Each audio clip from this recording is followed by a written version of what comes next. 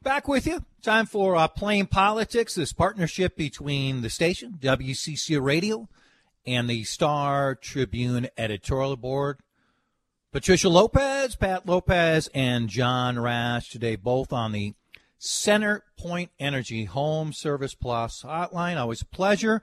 John, I'll start with you. It was about 24 hours ago when AP put out a story, and I'll just read the first graph, disputing President Donald Trump's persistent, baseless claims.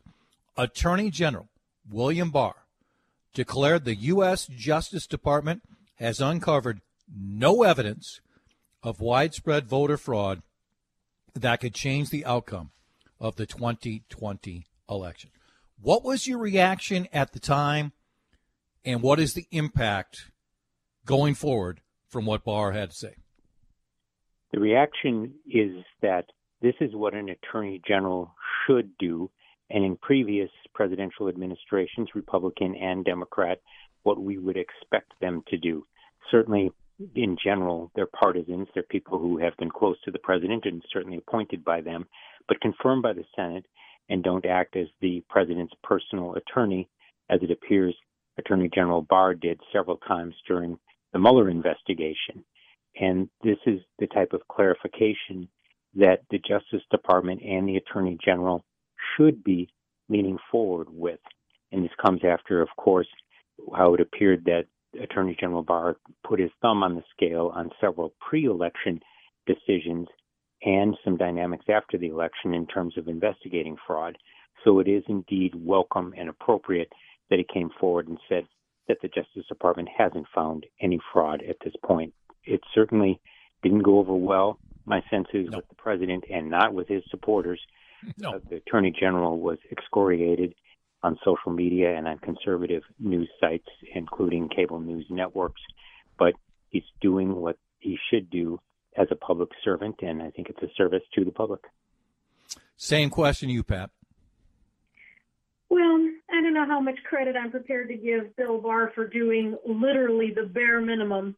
But John is right. He did at least come forward and say what most Republicans are still unwilling to say, which is there is no evidence to the fraud allegations that the president and his legal team, and I use that phrase with quotes around it, have been making. And this has been case after case after case that they've lost now. I think at this point, Barr is simply stating the obvious. However, I do think he made an important statement when he said that too often people are looking to the Justice Department as a default to sort of fix whatever issue they have going on, much in the same way that the courts are being used. And that is an important principle that needs to be reaffirmed. And I think in that case, he was pretty much speaking to an audience of one and perhaps letting the president know that the Justice Department of the United States is not going to be is not going to serve as his personal, vengeance force, investigating whatever specious claim he makes just because he makes it. Maybe it's the beginning of accepting the outcome of an election that is now a month old. Let's talk pardons. I'll start with you, Pat. There has been speculation about the president potentially pardoning himself for a long time if he would lose.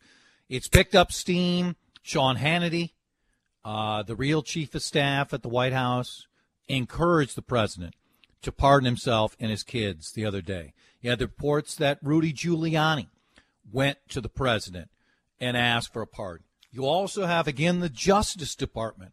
And I'll read from this story.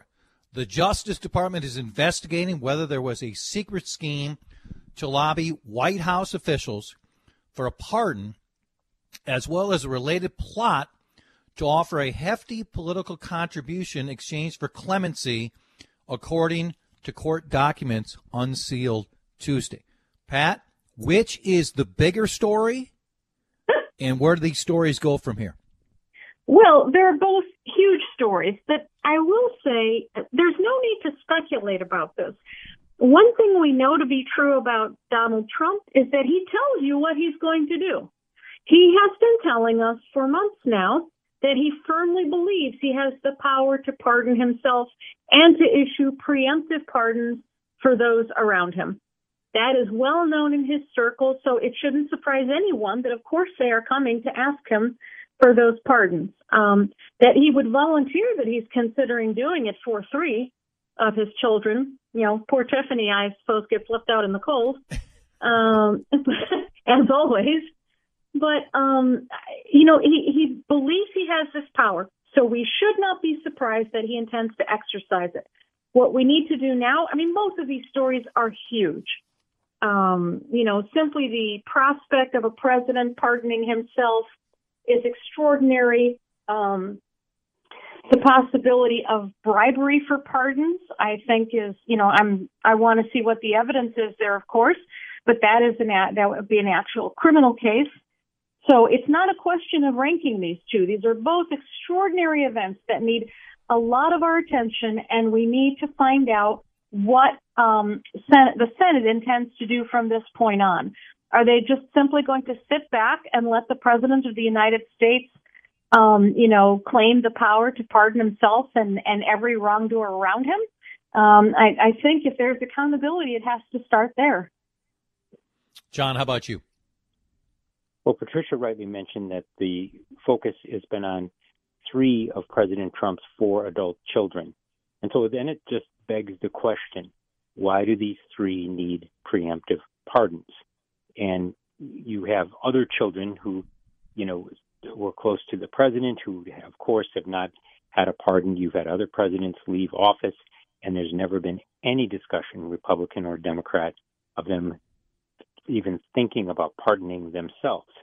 And there's also talk, of course, of a pardon for Rudy Giuliani, who has served as the president's personal attorney.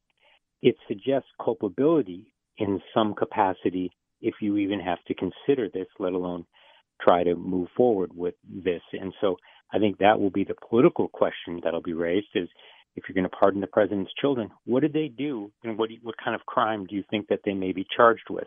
And it does more than suggest, though, doesn't it, John? It actually, you can't issue a pardon without something having been done to warrant a pardon, I think. That's not to say that he can't issue a prospective pardon. The common thinking seems to be that he can. It's also important to remember that he can only do this for federal offenses. He has no ability to stop a state investigation into whatever, may or may not have happened. So that would be another avenue to pursue. If his adult children get pardons, then, as John rightly said, the big question is, what did they get a pardon for? And is there anything that's actionable on a state level? And it kind of sets up, Pat is quite right, that, it also sets up the dynamic where reporters responsibly should and will ask Kayleigh McEnany and administration figures and the president himself, why are you pardoning these individuals? What have they done that needs this kind of extraordinary shield? And what it'll be spun at by the president's supporters, if not the president himself, is this is the media coming after us or the witch hunt, revived at this point. But those are very legitimate questions. And, one looks back at Gerald Ford and Richard Nixon, who, in effect, Gerald Ford came forward and pardoned President Nixon for any crimes he may specifically be accused of. Certainly Richard Nixon committed many illegal acts, as have been extraordinarily well documented throughout his administration. And yet he didn't face any specific charges at that point. He just got a blanket pardon from President Ford, probably cost him the election, but may indeed have helped the nation healed at this point. At that point, this is not a similar dynamic when you look at the president's children and his personal attorney. So this, has the chance of really turning into a really big story and deepening the divisions that we have in this country that are leading right into the beginning of the Biden administration on January 20th. Yeah, all right, let's jump in. I would not waste 1 nanosecond asking Kayleigh McEnany anything about this because all she would do is lie. That's all she's done so far. There have to be other people that reporters can go to ask them what they do to intend to get to the bottom of this. It can't be the administration at this point. There's nobody left who has any credibility. Let's pause, and among our topics when we come back, what's changed here in the state of Minnesota with the budget looking better and how that will affect negotiations next year. Back with John and Pat in moments. John Rash and Pat Lopez from the Star Tribune. We continue with Playing Politics. I'm going to finish with the state budget. John, I want to start with former President Obama. A lot of interviews in light of his best-selling book, including one that's getting reaction, Good Luck America. Part of what he had to say is political candidates lose support when they use snappy slogans, and included defund the police. The key is deciding, do you want to actually get something done, or do you want to feel good among the people you already agree with? Let's be clear, Joe Biden will be the next president in the United States, but let's also be clear, Republicans won big across this country. Numerous close races, Republicans kept winning. I mean, it was Donald Trump who didn't allow them to win. He's not the only one who's talked about the effect of defund the police, and the further left had in some areas of the country. What do you think the reaction is going to be from President Obama's comments in this particular case? I think that there already has been pushback from progressives and those who favor slogans, let alone an approach like defund the police.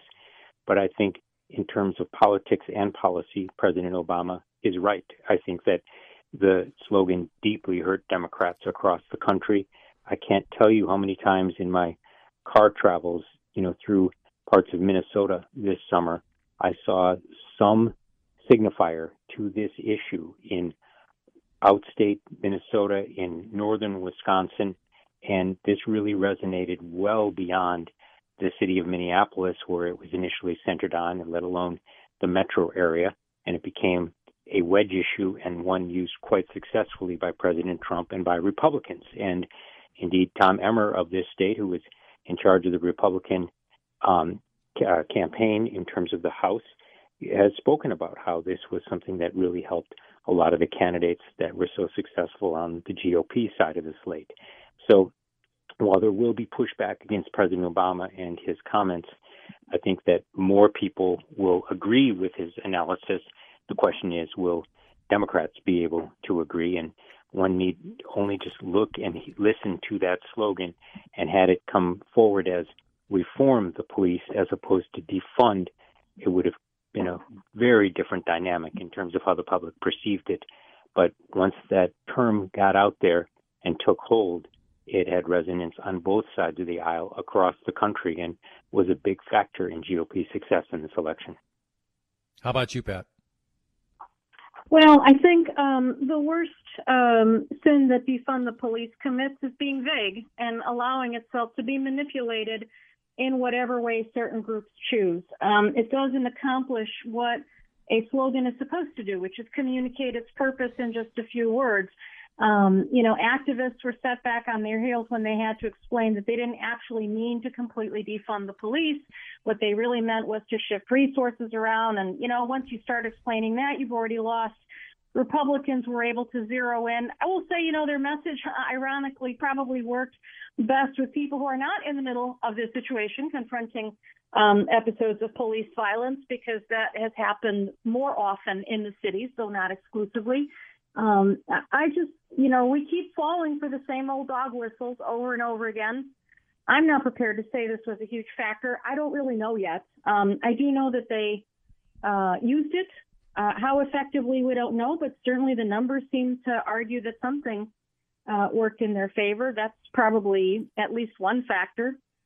And I think it's more important to me that we actually focus on how we want to do effective policing in this country and get away from silly slogans like defund the police or don't defund the police or reform the police, and just get about the business of actually creating a smarter, more effective law enforcement system that does the things we need it to do. Pat, I got about a minute left or so. I'll finish with you. The budget numbers are better. Mm-hmm. Down the road, they're still ominous. What happens now in getting a deal done quickly to get businesses and individuals money, and how about for the next year? Well, this should make it easier. For starters, we don't have to dig into the reserve fund to put together a package right now for small businesses, low-income families, people that have been disproportionately affected by COVID. So there would be no block to doing this now except a political one. I'm hopeful that all of the leaders will get together and do what Washington has been unable to do and get some help to these people. They need that bridge. The vaccine is now off in the horizon, but it's not here yet. And it's not enough to say, open up a business. People won't go if they don't feel safe or if they're not actually safe. So the next week or two will tell whether this happens. There is a special session to grant another extension of emergency powers for December 14th. They should have a package by then, and I would hope that people across Minnesota would call their legislators and pressure them to lay politics aside, get a compromise package through. It's not going to be, all one way or all the other. Everyone knows that. I got to jump in. Excellent points as always, both of you. Thanks so much.